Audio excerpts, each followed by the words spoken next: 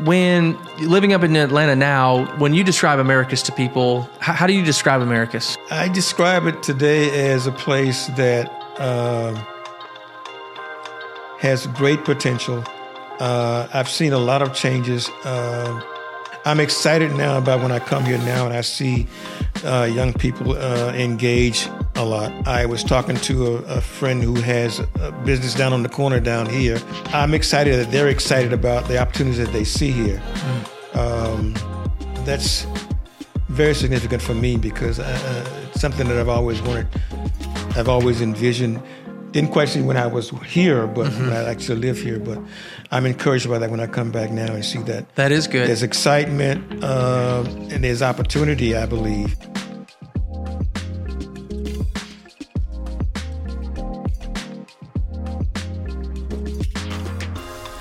Welcome to the Americus podcast, where we're learning what it means to become a next level neighbor, creating a place we enjoy with the people that we love. Today, I am joined by Sam Mahone. Sam, thank you so much for joining us on the podcast. You're certainly welcome. Now, Sam is the chairman of the Americus Sumter County Movement Remembered Committee. And Sam, I got a chance to talk with you just briefly over the phone and through email. I moved here in March of last year, and we did a lot of driving around. We did a little bit of some historic monuments, and we're trying to figure out, there's so much history in Americus. And when I started asking questions, your name was one of the first that just kept coming up. And so just know that you've made an impact here, that people value you here. And so I went ahead and gave you a call, and you just graciously said, yes, I'll come and spend a little bit of time with us on the podcast. And so I would love to hear just a little bit of some of the great inspirations. Before we kind of dive into your life, what have been some great inspirations, both in person and maybe even in writing or art, that have helped you kind of mold and shape the view of the world that you have? I think probably when I became a high school student and I became engaged with local merchants on Cotton Avenue, which used to be at that time the epicenter of black commerce in Americus. The street was lined with black businesses, and there was a gentleman by the name of Sam Weston who ran a tailor shop. His wife ran a soda shop next door on Cotton Avenue. Mr. Weston was president of what was called the Negro Business League at that time. But he also was very concerned about community issues, and he began a voter registration campaign. This was 1962. Sumter County at that time had a population of, the population was like 52% African American, and so it had that advantage, but there were no registered voters. There were maybe 125 registered voters. Oh, wow. And so after school, I would go to Mr. Weston's shop, as many other kids would do, and he actually recruited us to canvass door to door, getting people to agree to register to vote. And that's how I became engaged in that kind of activism, and that led to me being nurtured later on by the civil rights movement that began a year later in the city. Wow. Anyone in particular from that stage, that movement, or any? We'll talk about this in just a minute. You actually had an oral historic interview, which I thought was really, really great. In fact, you can go to YouTube. You can type in Sam Mahone Civil Rights. It's really, really good. It's about an hour and a half, or about an hour and 30 minutes or less, about an hour and 3 minutes maybe. Really, really good. But you had described just people, and then maybe even some books that you started reading at a young age. You were just like, I didn't even know these existed. And these, it was writers. It was, so tell me a little bit about maybe some of those influences as well. Well, in 1962, Dr. King, who had been arrested in Albany, Georgia, during the Albany movement, was brought here to be jailed in the Sumter County Jail. They said it was for his protection. And that created a lot of excitement, particularly among people my age at that time, because we heard about what had been going on in Albany, and we're intrigued about those actions taken on by the Albany State students. Shortly after that, Student Nonviolent Coordinating Committee, which had been working out of Albany and throughout Southwest Georgia, decided to send some workers to Americus to expand the outreach of voter registration. It was mostly voter registration, trying to get people registered to vote. And I immediately was drawn to them. And what intrigued me for the most part was that most of the volunteers at SNCC were from the North. They'd come south as students to devote a year, or maybe a year or two, from their studies to work in the civil rights movement.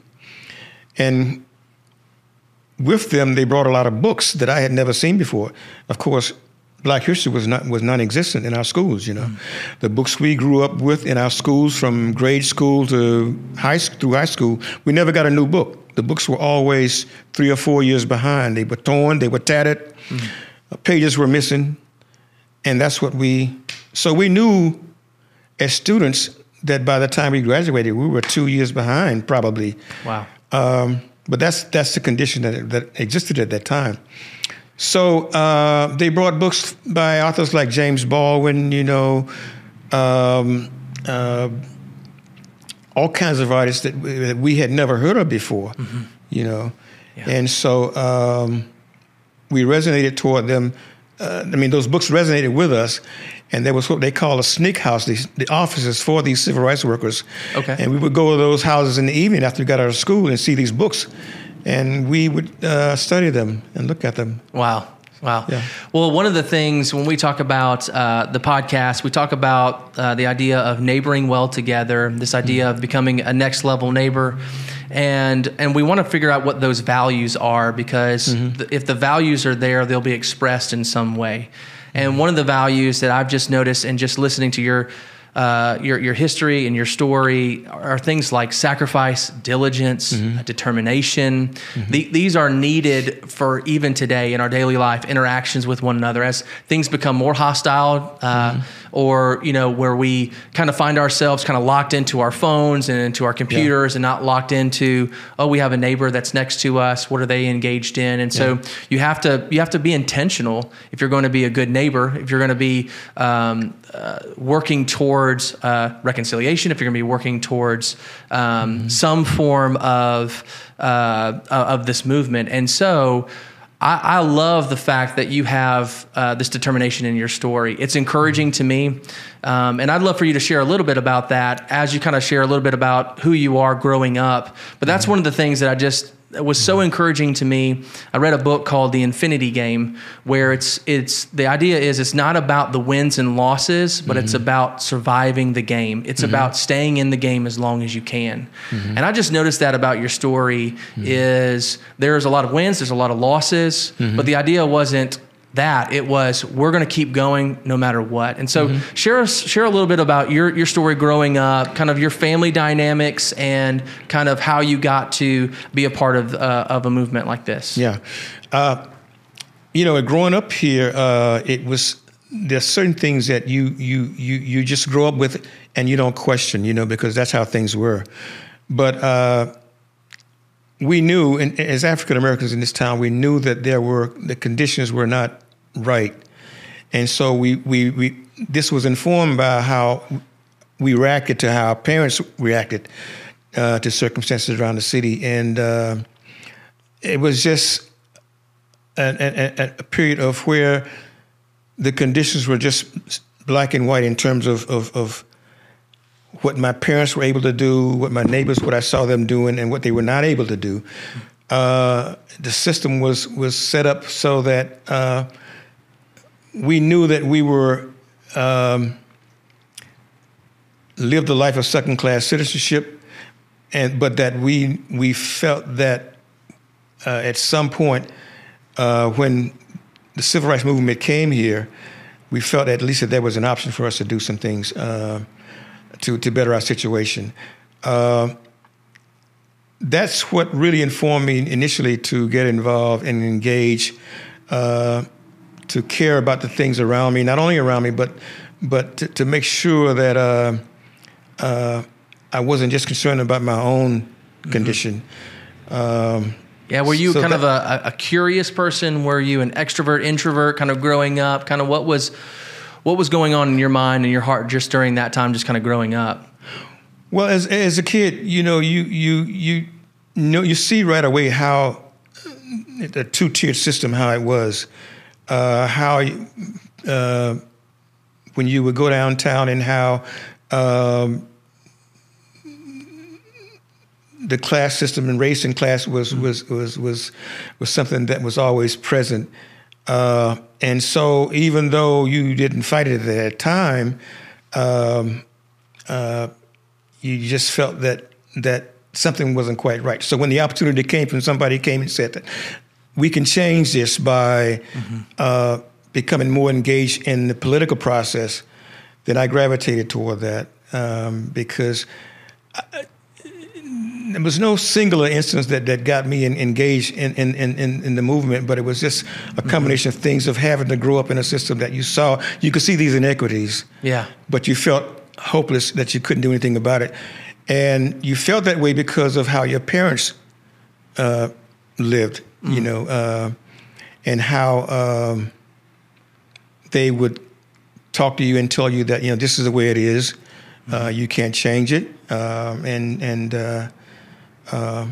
as a kid, you grow up and after you've internalized these things, you recognize that there is something that can be done. There's something better.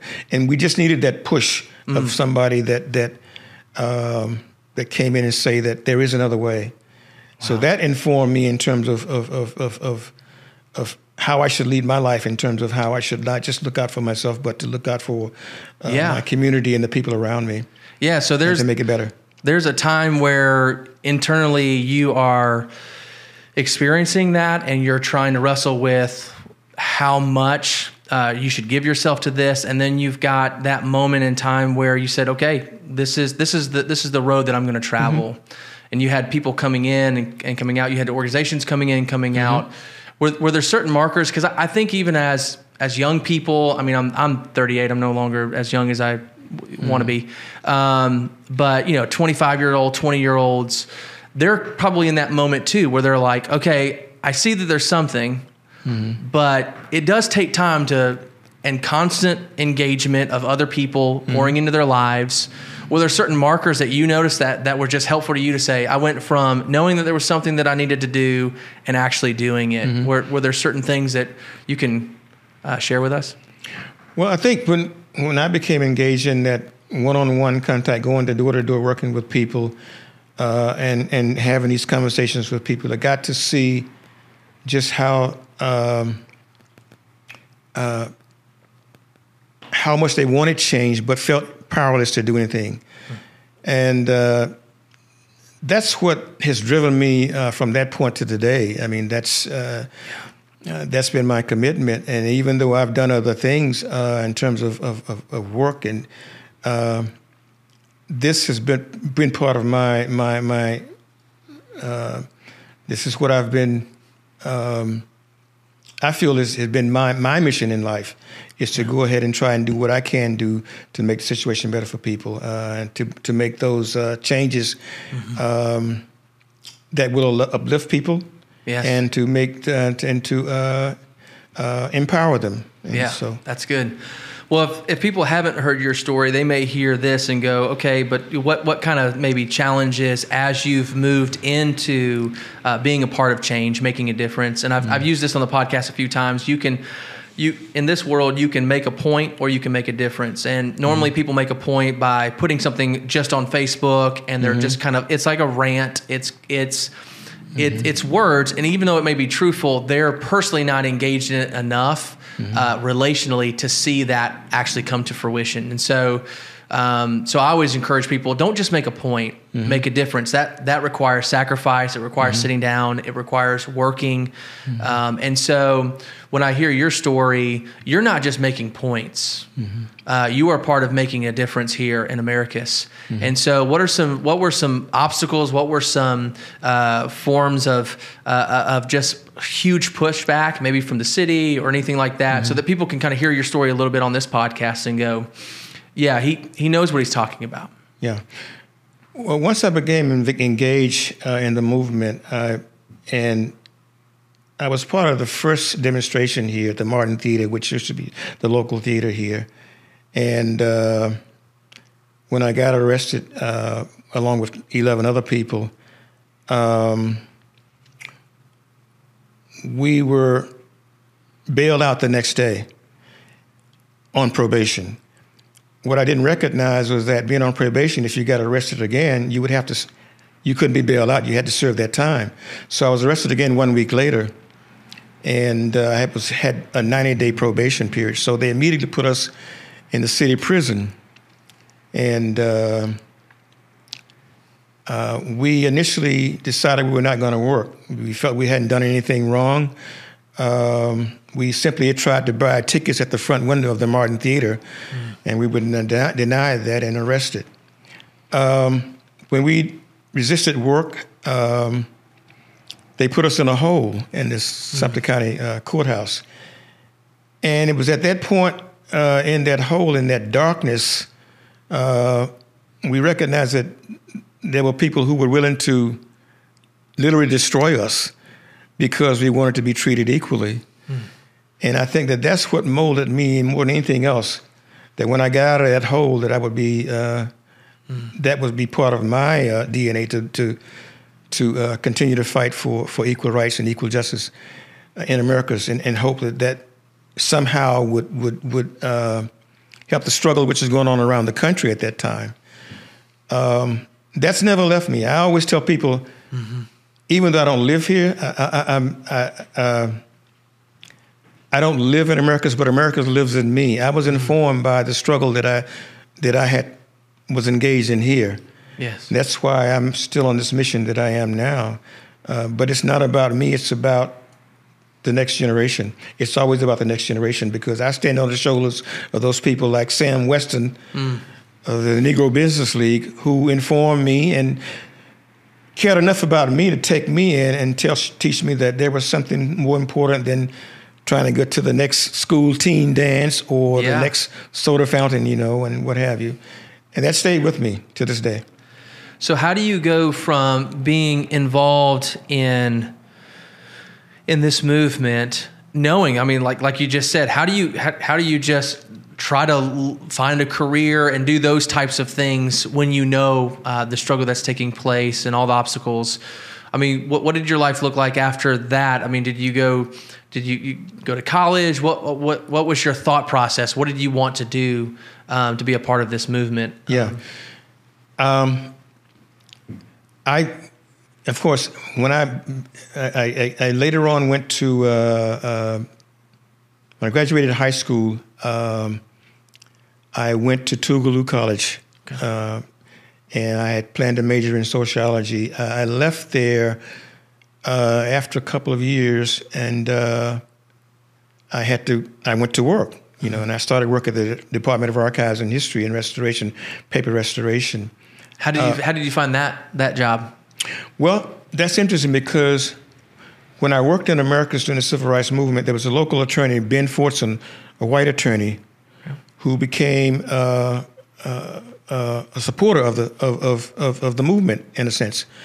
He was the brother of the then Secretary of State, Ben Fortson. Okay. Warren Fortson had an office not too far from here. When you talk to Robertina, she'll tell you more about him, because he was the attorney that defended her in court. Wow. At one point. And for that, he was run out of town. He was run out of Americus. I think Warren is still alive. He was in Atlanta. I think he's still with us, I believe. But there were people like that who stepped out of the shadows and risked their lives as well here, who he was at one point became a mentor to people in the city, African Americans in the city, and from that point he did a lot of work and represented African Americans in court, and but he was actually run out of town later on. Yeah. Wow. So now you're working in the archives. What's your life like then? I mean, what are you thinking about? Where are you going? The way I got there was that Ben Forson, who was Secretary of State, the Department of Archives is under his division. And so I was at Tougaloo at college, and Warren Forson had come there to speak. And so he asked me what I was going to be doing, and I said, well, I'm going to be leaving school because I need to go find work. Mm-hmm. I couldn't afford to stay there. So he said, well, go by my brother's office, Ben Forson. And so I went there when I came back to Atlanta, and he sent me to the archives, and I was hired as a they put me in a program to learn how to do paper restoration. Mm-hmm. And so I became a conservator, paper restoration. And I did that for about 13 years. Wow. But at the same time, I became engaged in political activity in Atlanta. Mm-hmm. There were the engagement that I had started in here, that stayed with me. Mm-hmm. I mean, there were things going on in Atlanta in terms of workers' strikes, workers trying to organize for better wages and what have you. I became engaged in that. I had been, while at Tougaloo, I had been an advocate for resistance to the Vietnam War. Okay. In fact, Tougaloo College was the only African-American college in the country at that time that had built a resistance movement against the war in Vietnam. Wow. And so I became part of that movement. So the activism that started here stayed with me in different causes wherever I was, even though I was holding down a 9-to-5 job. I mean, this is like the archives. Absolutely. But that activism continued. Yeah. And it always led me back here in terms of what was happening here throughout the state and what have you. I was always concerned about what was happening in South Georgia. South Georgia was, to me, was the gem of the South of, it was home, and so I always cared about what was going on here, politically and socially. Wow. Well, one of the things that I think about a lot is there are a lot of organizations, there's a lot of boards, and there's a lot of things that want to get off the ground. And it seems that you've been a part of a lot of things that have not just formulated and discussed and became like, just a brainchild for different things, but being actually seeing things take place, because it does take a lot of work. Mm-hmm. What are some key elements that you see in an organization that helps them get from an idea to an actual action that helps produce the results that they're looking for? Well, I think people, first of all, have to be motivated, and I think when whatever the objective is, when those objectives are laid out, then I think that people can really chart their way in terms of how they can contribute. Mm-hmm. That's been my whole the way that I've been able to navigate. That is to make sure that we know to try to anticipate what's coming down the road. Mm-hmm. And but first of all, you have to really commit to the purpose of what it is that you begin to that road you begin to travel, and yeah, that's really good. That's really good. I heard a few years ago, and I've used it a few times, this phrase, clarity is kindness. Mm-hmm. And when you're trying to get people from one point to the next, you have this, leaders always have been to that point, and their job is to come back and lead the way through the path. Mm-hmm. And got to have a strong vision. It's got to be clear. And then you need some goals that are achievable at the ground level. If it's too lofty up here, people don't know how to grab it. And so your job is to try to make it as clear as possible. Here's how you can participate in that. And most importantly, being able to listen, because you want to get those perspectives from people around you as well. Yeah. And but that to me is a key thing. That's beautiful. To be able to listen. Because when people begin to share a vision, they begin to get inspired by the same thing and engaged. And then when results do take place, the people that have been on the outside are like, oh, oh, there's something there, and then they start to engage, and that's always hard with leadership and doing something. Is you're always putting yourself out there first, and if people can see you go through that, they'll be maybe more inclined to be a part of that. But it's hard at the initial pieces of it. One of the challenges we face is that as veterans of the civil rights movement, many of us have transitioned, and so we recognize how important it is to engage this generation of people to. One of the things that we talked about at Georgia Southwestern recently, and I've been very, very excited about. There are some professors that I've met, like Professor Kutzler, Susan Bragg, who put on this symposium with the students, and they're engaging their students in struggles that are going on today. And I was very encouraged by that. And my whole, when I began to speak to this generation now, is that I talk to them about we've come full circle in that in terms of the things that we fought 50, 60 years ago, we're having to revisit those same struggles. And I actually thank them for the most recent election, because I think that we're in a very, very, very precarious, dangerous moment in this country where we're going to need another generation of activists to take up the struggle that exists today. And in many ways, it's more dangerous than it was 50, 60 years ago. We have been threatened. The Voting Rights Act, which was passed 50, 60 years ago, has almost been shredded. And we have politicians now who are willing to completely do away with it. Women's rights, all of these things are back on the front burner. And I think that's because we get past certain issues and we think we've solved them all, but we've never had reconciliation in this country in terms of the race question in this country. And so we tend to revisit those same struggles over and over again. But until we do that, we will continue to do that.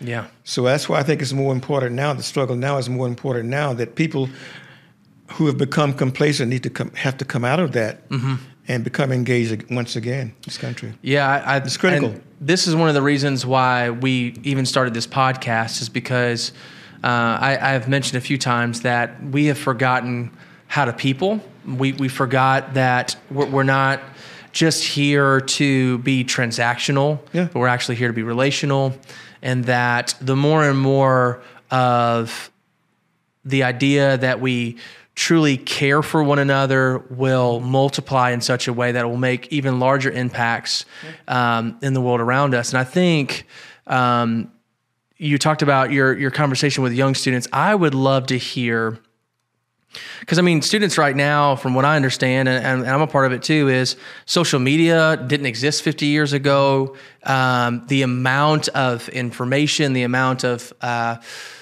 distractions, let's just say, from everyday events, or maybe too much of a distraction in a particular area of the world, but not locally, because local impact is huge. So when you're talking with students, how are they initially? Well, let me say it this way. Number one, what is your message to the students, to the young generation? And then we'll kind of get into kind of how are they responding to that and things like that. So kind of what is your message to the? Well, the message is become engaged. It's not enough to go and to an institution for 4 years and just think only of your career, your own career path, where you're going to go from there. But look at the conditions around you. If not around you, then your neighbors. Someone who is different from you, Yeah. And but pay attention to those things and become engaged and try to become a vessel in terms of how you're going to try to impact that person's life positively. Yes. And so that's the message that I give. I try to talk a lot about when I come back here, for instance, in Americus, I noticed there's been a lot of progress, I'm still concerned about a school system that's pretty much as segregated as it was 50 years ago. You know what I mean? I recall when people like Robertina first enrolled at Americus High, the 4 students that broke that barrier, and immediately the Southland Academy opened up. And I'm not sure if there are other private institutions now, but school integration was fought viscerously, you know. Yeah. And so that concerns me that there's a new high school out here now. It's a beautiful facility, state of the art, you know, it's beautiful. But it's probably 95% African American, I believe, something like that. I could be mistaken, but I think that's pretty much what it is. So it's troubling to me that we aren't the races aren't that closer together. You know what I mean? Yeah. And so I think those are issues that still have to be dealt with. It troubles me that we still have a Confederate statue over in Reese Park here. Okay. It's on the grounds there.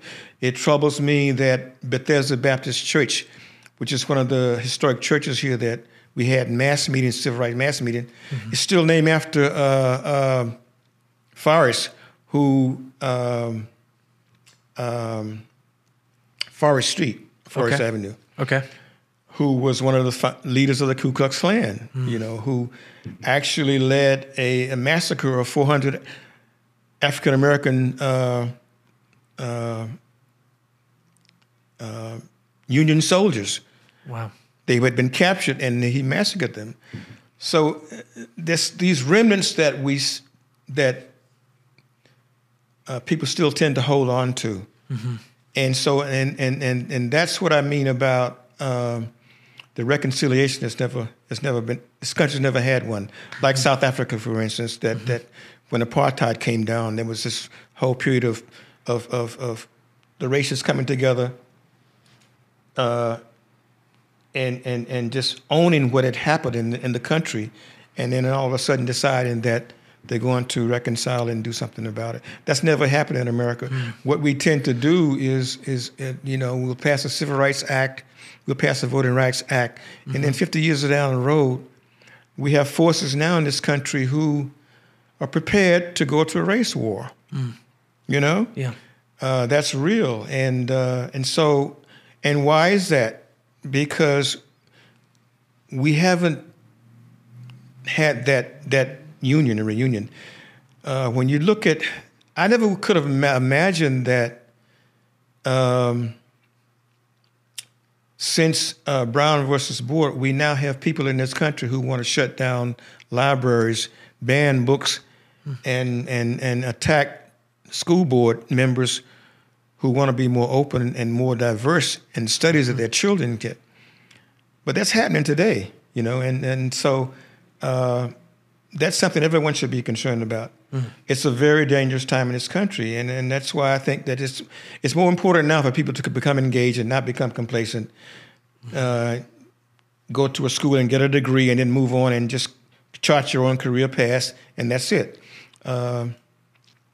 It's a recipe for more strife and more turmoil in the country. So how do you feel like the students are receiving that message? Do they feel like do you feel like they're becoming engaged? They've been very receptive, yeah. In fact, there are some people who have volunteered time. There's a couple of people who volunteered to help us do oral history interviews. You know, in my generation, we're not as up on the technology and social media and what have you, so we need people to help us navigate that whole process, you know. Getting our word out on social media platforms. And so we need these young people to come in to guide us, you know. And we have something for each other, I think. We have their youth, we have their ingenuity, we have that lived experience, and we want to try to mesh those two together so that we can sort of work together. It's break down the barrier of a generation. Yeah, what you had kind of mentioned or alluded to some some form of there are things to celebrate as in your life personally, or just as a movement is concerned. When you get together, you say, look, there's a lot of things that we're going to be working on. Yeah. Let's celebrate some of the things that we have. What are some things that you feel like, just personally or professionally, that you get to share as far as the celebration is concerned, as an encouragement to you to keep also moving forward? I'm sorry, I missed the Just a form of celebration, like a personal celebration of your own life and life experiences, and going, I'm a part of this movement. I've got some personal celebrations, or just like professional or collective celebrations. Just like, hey, we get the chance to look back and say, we're still going forward, but here goes some things that we're thankful for. And it helps us to motivate us to keep going. Yeah. There's so much work to be done, I think. But I think that we can always be encouraged by what we personally think we have to offer in terms of making things better. That's what I try to instill in younger people, that there's a lot of work to be done, and it can be done if we just pull ourselves together and see the task ahead and move on it. Yeah. I mean, you had even mentioned that before voter registration became a big deal here, you said it was like less than 200 people registered. And so, and obviously, again, there's more to do. But I'm pretty sure that as you guys were engaging in that for the first time, people felt as if they can engage in the political system, and there was a little bit of excitement and seeing that it's a part of the process. Is let's continue to get people involved. In that. Yeah, they moved from being able to register to vote to running their own candidates. That was always the goal. You have someone like Juanita Wilson, who was jailed with her sister in Leesburg. Who became the principal of the high school that we were not allowed to go to. That is amazing. Yeah. And so you have those victories that you can point to and show people what happens as a result of your activism, as a result of you caring about the conditions that you came under. And I just interviewed Sheriff Eric Bryant, and just seeing from the people that are putting you in prison to now I'm the sheriff of the county. Yeah. Those are things to look back on and go, wow, okay, there is movement here, and we can continue to move forward. Yeah, there are always instances. The sheriff at the time was Fred Chappell. And I believe it was Martin Luther King who called him the meanest man in the world after he was jailed there that weekend. Well, years later, when I was working at the State Archives, I had become engaged in the theater in Atlanta, and I met Sheriff Chappell's son. Wow. He's in theater. And attended a couple of parties, theater people with him. Totally different person. So at the time, it was hard for me to understand how he came out the way he did. Very progressive, cared about social issues, had no problems with mixing with people of different races, Yeah. And here, this guy, sheriff, he abused us at that time, Wow. And so we had conversations about it. That was reconciliation. Yeah. For us. I was about to say, how was that just for you and for him? Yeah. And I don't know where he is now, but this was during the mid-'70s, I would say. I had a chance to meet him. Wow. That's amazing. So let me ask you this. So you talked about just, again, encouraging younger people to engage. What are some practical ways that I think you had mentioned some of them, but what are some practical ways where people can engage right now with what you're working on? What we're doing now is trying to create a civil rights and cultural center with the project with what was known as the Americus Colored Hospital. Okay. In that facility, we envision having, we've been collecting documentation for the past decade, actually. Photographs, papers, documents, conducting some oral histories and what have you. We want to create a gallery space to show these documents. but we'll also have a permanent collection gallery that would bring in local artists to show their work. Wow. We are planning to have programming that engages in poetry, writing, creative writing, theatrical performances. The amphitheater will be for performances as well as teaching behind the center. We will actually have a room that's going to be a clinic that's going to kind of duplicate what the hospital did initially. Oh, wow. It'll actually be facilitated, and it'll be staffed that community can come in and have their blood pressure checked, vital signs and what have you, things like that. And I mentioned the community garden, which will be there as well, behind the center. It'll have a library. During the Civil Rights Movement, when we couldn't go to the local library, we engaged students from the north in other cities to send books to Americus. We wound up with a collection of about 8,000 books. Wow. Through those efforts, and we set up a library there. We had a freedom school, a freedom center, operated by the Student Nonviolent Coordinating Committee, and we taught literacy classes there, taught people how to pass the literacy test in order to be able to register to vote. It was also a place where meetings were centered around strategy for working in the community, whether it would be voter registration, canvassing, and what have you, or whether it would be arranging for people to be picked up, taken down to the courthouse to register. And just where the activity would be. So these things will be, we're going to have a theater. We didn't know there was a bottom level to that building until we got inside. There's actually a small basement, which will be a theater. And we're going to be showing film, showing some of the documentaries, and also the oral history that people have agreed to do. That's amazing. So it'll be a center that will be fully active and interactive in a sense. Well, I had heard about this. That's one of the reasons why, I wanted you to be a guest, and we're really looking forward to that.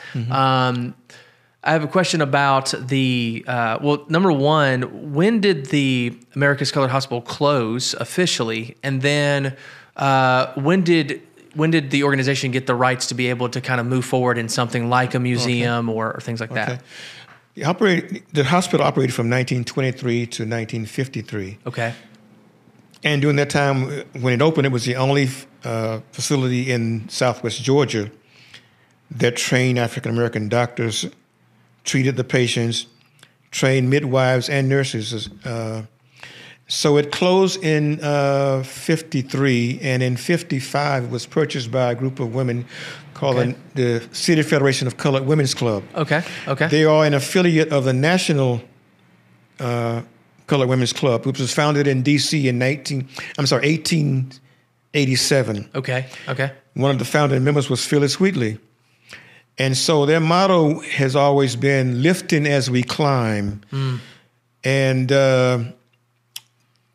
that organization consisted of 5 or 6 individual clubs who came together and formed this federation. And it was to preserve it or to restart it? What they wanted to do and what they did was they purchased the building for $8,000, and Citizens Bank over here were the ones who financed that. They paid $3,000 down. The bank financed the rest. And they opened up a nursery and daycare center for working women. And so they hired a local pastor who happened to be a carpenter, who sort of converted it from the hospital and and converted it into a center. And so they were the ones who managed it, paid all the bills. And there was a Boys and Girls Club at one time. At one time, there was a food pantry there for the community. Wow. So they had all these different initiatives as they continued. There are not that many members now. Many of them have transitioned. So in 2018, we had been looking for a place that would possibly be a facility that we could house our documents and create a center. And so we came together, and after several talks and discussion with them, we signed a 100-year lease with them for $1. Wow.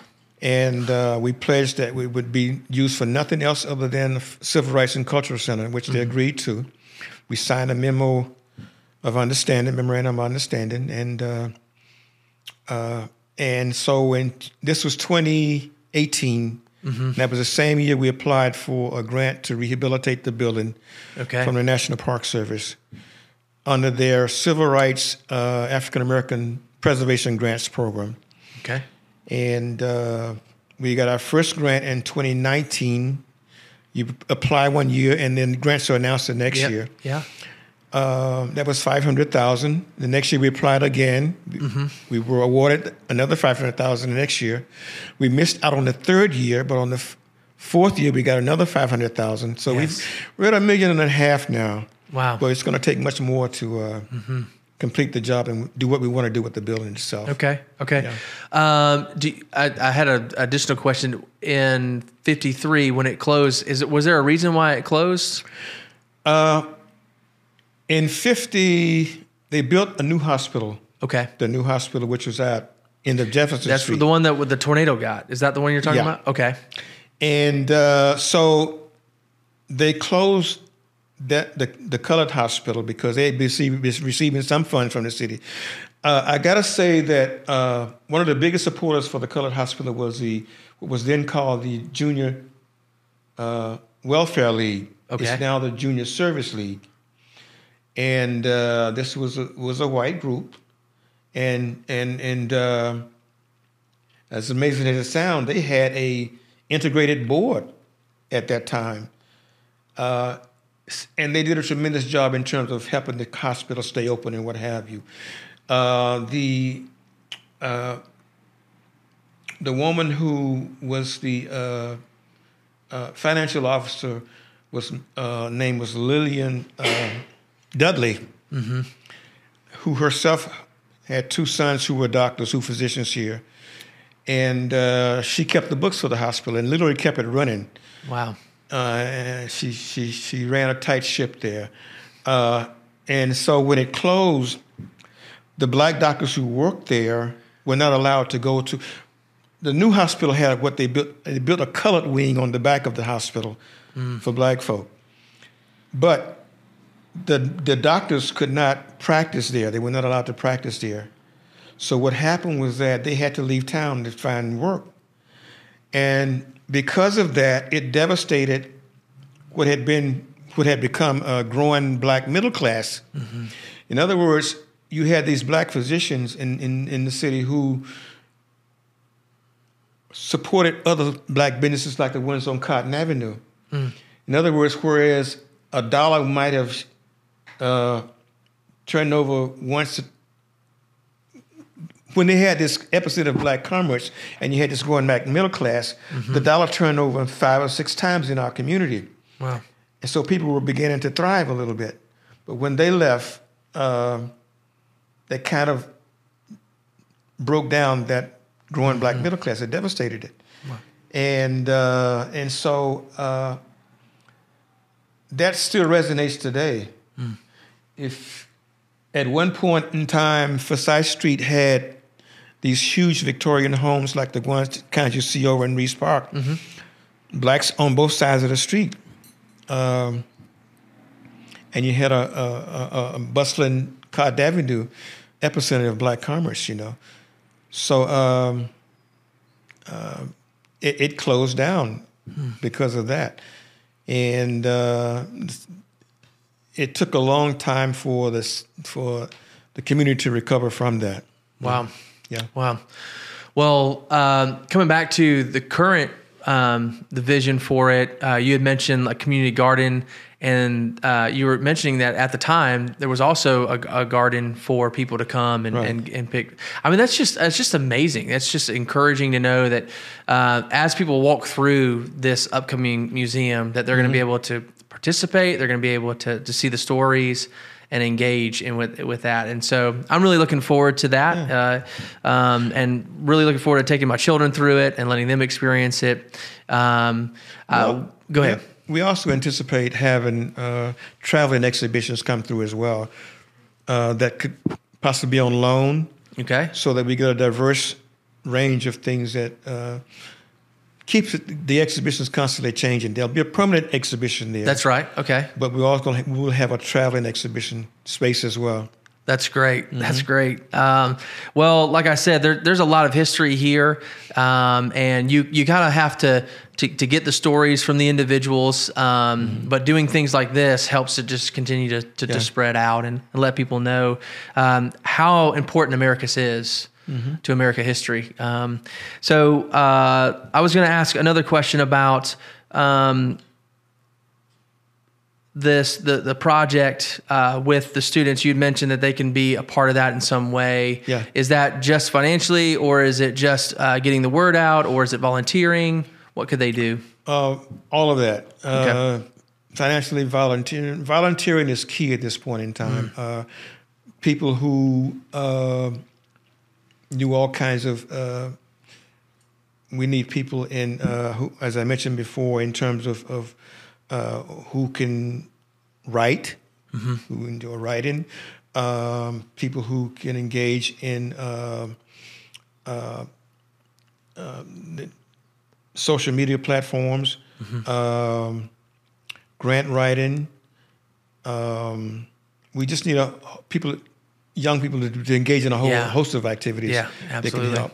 Absolutely. We want them to know that they can participate and they can contribute at whatever level. Yeah. Yes. And I'm really encouraged. One of our first interviews was the first interview was Miss Raven Payne, and she had mentioned, just some of the initiatives that she had started of trying to keep people that are here, keep people investing here, keep people engaged here, that, the college students that come from here, the high school students that are here. From what I understand, I think Mr. Walter Knighton mentioned that I think 95% graduation rate in Americus, and so there are a lot of young, intelligent men and women that could come in here, continue to invest here, like you said, for the betterment of the community. And so, go and, maybe go to college, but then come back here and continue to invest in here in some way. Or with technology now, you can do some off-site things as well. So I was going to ask you, when living up in Atlanta now, when you describe Americus to people, how do you describe Americus? I describe it today as a place that has great potential. I've seen a lot of changes. Some things have remained the same, but I've seen a lot of changes in terms. I'm excited now about when I come here now and I see young people engage a lot. I was talking to a friend who has a business down on the corner down here, and I'm excited that they're excited about the opportunities that they see here. That's very significant for me because it's something that I've always wanted. I've always envisioned. Didn't quite see when I was here, but when I actually live here. But I'm encouraged by that when I come back now and see that. That is good. There's excitement and there's opportunity, I believe. I'm really excited about the new school out here that I had a chance to visit. And it's like a small college campus. Yeah, it looks fantastic. Yeah, it's amazing, and so I'm thinking that out of that is going to be very, very helpful for the city itself. Yeah, absolutely. Well, as far as when we look to the future of Americus, next 5, 10, 15 years, I like to pitch it this way. If resources weren't an option, what are some things that you would love to see, kind of vision casting? What are some things you would love to see in Americus as it relates to whether it's businesses, whether it's perception, whether it's relationships? What would be some things that you would love to see in the next 10, 15 years? I think most of the relationships, and of course, I want to be able to see the city continue to flourish with the businesses, new businesses. one of the things that we anticipate that will happen with the center that we're envisioning is that it's not only going to be good for Americus, but for the entire Southwest Georgia area. It's going to be another cultural base, I think. And I've been impressed by what is taking place with the Cultural Bureau in terms of the how they've been actually promoting the city. I understand that several new businesses have relocated here in the last several months, and so we want to be a part of that. That brings in new thought, new ways of doing things, and just being a creative force for the city itself. And that, I think, is going to inform people and bring more people into the city. Yeah. That's the thing that I'm really centered on in terms of my vision for the center and the vision of most people who work on the committee. Yeah, that's great. Yeah. That's great. So I like to ask a question. It's kind of a threefold question. It's, when we see a vision, we see kind of that future. I like to ask three questions. Number one, in order to see that future take place, what are some things that we need to start doing? What are some things that we need to stop doing? And what are some things that we need to never stop doing? And that again, just kind of put some handrails onto this vision that you have. So is there anything in particular that you could think of? Yeah, we need to start doing this. We need to stop doing that. Yeah. And we need to never stop doing this. Yeah. First of all, putting ourselves in the other person's place, and seeing other people's situation, and always trying to be creative about ways that people can be engaged. There's a lot of forces today that are kind of tearing us apart in many ways. And so I think that if we can just concentrate on the positive things that we can do to uplift each other, if we can do that, then I think that that's going to bring in those positive forces into our lives personally and in the people's lives around us, I think. I think that's the key in terms of just being able to be positive about what you want to see and make sure that you draw those people towards you. Try to bring those positive people into your life, and I think that's going to bode well for a city that's going to be able to bring in people who will be able to share that vision, and to make the city better for everybody. That's awesome. Like I said at the beginning, the values of diligence and the idea of just continuing to move forward, not slowing down, just being there for the long game. I think if we can just continue to do that and see, hey, listen, we want to see wins. We don't like seeing losses, but no matter what happens, we're just going to keep moving forward. We want to be diligent. And so thank you for that. Thank you for that part of your story. It reminds me, even something as small as my daughter today, she built a bridge for her class. It was one of these, science kind of things. And she built a bridge that immediately fell apart. And the other student said, oh, it's not going to make it. And so when I saw her today, she was in tears, not only because her bridge didn't make it, but because people were being, being rude to her. Yeah. And I just told her, I said, baby, her name is Jessa. I said, Jessa, we are a family that takes risks. And anytime you do something for the first time, you're going to blow it. You're not going to do well because you don't know what you're doing. But we can't be afraid to take risks. We can't be afraid to fail because failure is a part of the process of learning how to do it right. And so, again, thank you so much for continuing to take risks, engaging in this community, and doing it in a way that, again, builds relationships. With a world and a society and sometimes social media that's constantly trying to tear us apart. The more and more we have conversations like this, it builds this trust that we can move forward together.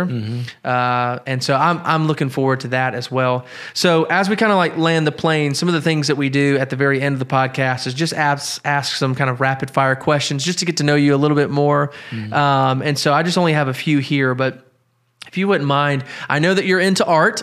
And so is there any particular pieces of art that you just really enjoy that help motivate you, or that you've just, or maybe a piece of art that you thought you would never see, but you got a chance to see maybe in person or like that?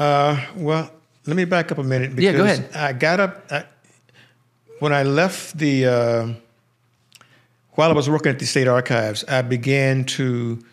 I was drawn toward art. I lived in a community, Southwest Atlanta, that was a very cultural-oriented community where you had writers, painters, and drummers, people who made music.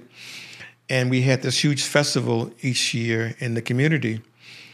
And I skipped the part where I had been drafted into the military, and while I was in the military, I picked up a camera. Okay. And so when I came back to Atlanta, I was always moved by images. I think that sort of something that spilled over from the civil rights movement, because we were propelled by images in the movement, whether it was a poster urging people to go register to vote, whether it was a photograph, of a demonstration, something like that. So I was drawn toward these images, and I had photographers like Gordon Parks and things like that, one of my favorite photographers. And so I would take my camera and shoot these street images. And then on the weekends, I would load my van up and go out in the community and frame my pictures, and I go to these festivals that way. And then in doing that, I became aware of artists from around the world, from around the country. And I was drawn particularly toward African art at this time. A lot of it abstract, but most of it figurative work by African artists. And I wound up opening up a gallery while I was still at the archives. And when I got to the point where I felt that I could do this, I resigned at the archives and opened up an art gallery. And I carried the works of, as I said, I concentrated on African-American artists. Yeah. And the artists like Elizabeth Catlett, Thornton Dowell, who was a folk artist, who would make his art from found objects, make this huge collage of just things he would find in his yard. Yeah, wow. And make these wonderful pieces of artwork. Benny Andrews, Romeo Bearden, Jacob Lawrence, all these people.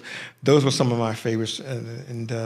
So I just kind of immersed myself in their artwork, and I eventually began to carry, not the original works, I couldn't afford them, but I carried the reproductions, the posters and things like that, serigraphs, lithographs and things like that.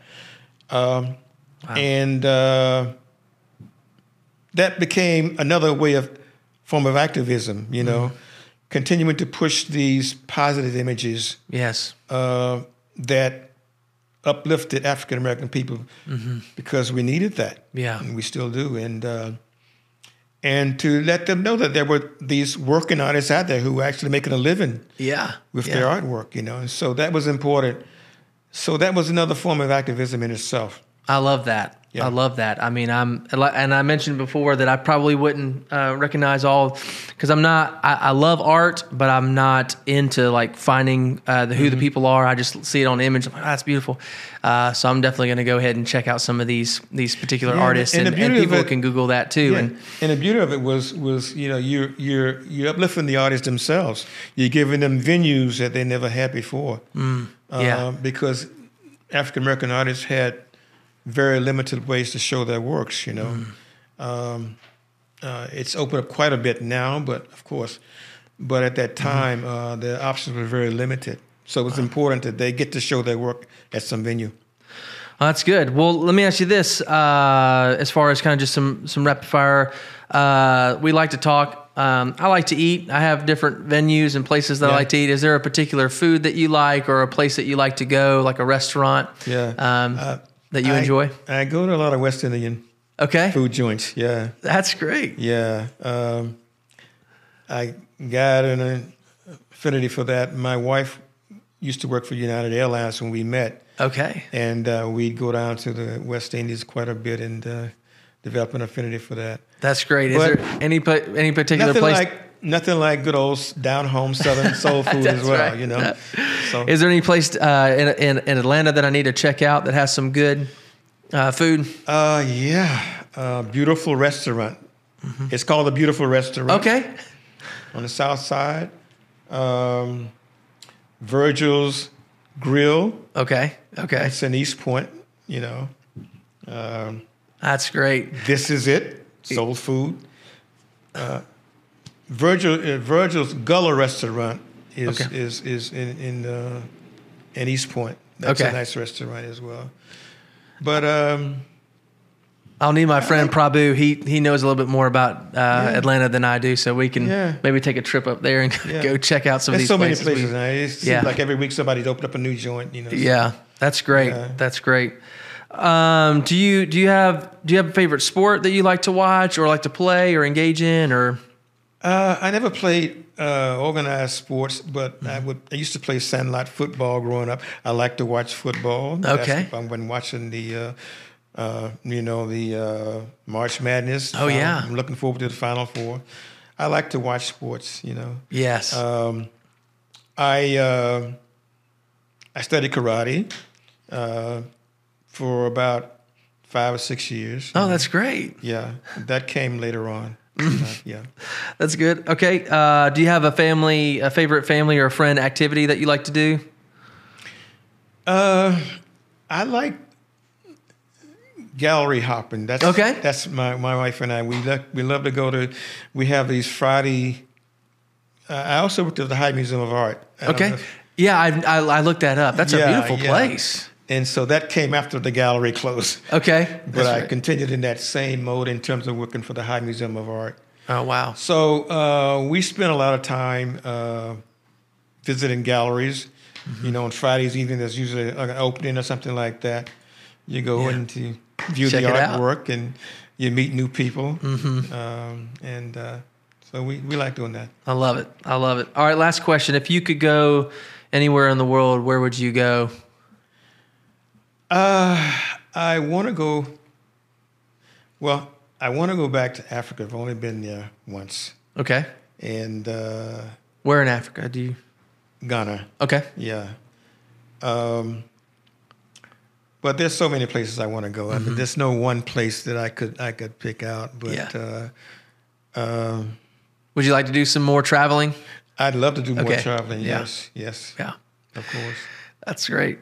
I have a friend of mine who I recently met the last 2 years. He's a church planter. He's a pastor. Mm-hmm. He's from Malawi. And my son has always been intrigued with Africa.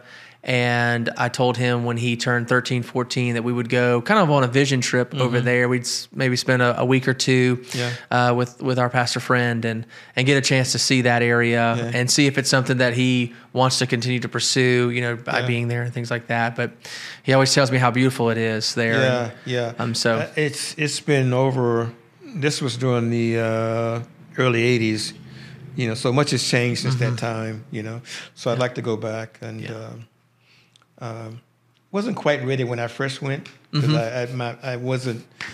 I missed out on a lot of things, and it was only for maybe a few days, you know. But I'd like to go back and spend some time there. Wow. Yeah. I have a question. Yeah, go ahead. When, where, and what is it? That was at my gallery. That was probably mid-'80s. Yeah. And that artist, William Tolliver, he passed away about 9 years ago. Very young age, from Louisiana. Wow. And but this guy is great. And That picture was taken during the National Black Arts Festival, which is annual celebration in Atlanta, and I always remember that photograph because that was the year that Cicely Tyson, the actress, came by the gallery. Oh, wow. And bought one of his pieces. Yeah. No way. Yeah. And I got to beat her during that year. Yeah. Wow. And in fact, that might have been the piece of artwork that she got. Okay. Yeah, I was about to ask, would you know where that piece is currently, or but maybe? Yeah, I think that's the piece she actually bought. Wow. Yeah. That's beautiful. Where'd you get that? That's your Facebook profile. Oh, okay. Nice. Okay. Well, Sam, thank you so much for coming on the podcast. It's been a joy to learn a little bit more about you and what's going on with this museum that's coming. We're really excited about it. And just for the future of Americus, we want to continue to see us move in the right direction. And so thank you so much for your efforts and for your diligence, like I said. Yeah, and we'd love to have you back, maybe when it's complete, or maybe there's a particular thing that we can promote together. So I'd be glad to come back and give updates and what have you. Awesome. It's hard to give a timetable right now in terms of when it might be completed, because I'm learning as we go along, and that the process is there are a lot of things that have to be worked out in terms of construction, reconstruction, and what have you. But I will try and keep you as informed as we can. Keep the community informed. Yeah, absolutely, absolutely. We're thankful that it's coming, and so we've got any benchmarks, just continue to post it. You guys have a Facebook page that you can also follow with some of those updates. Exactly. So if you have something, you can message you all or at least email you, and people can reach out to you individually too if they're interested. So great. Awesome. Well, like I said, thank you so much for joining us on the podcast, and we look forward to the future. Thank you so much. I appreciate it. Awesome. Thank you, Sam. Well, thank you. Man, this was a blessing to us, definitely. Thank you. I really appreciate it.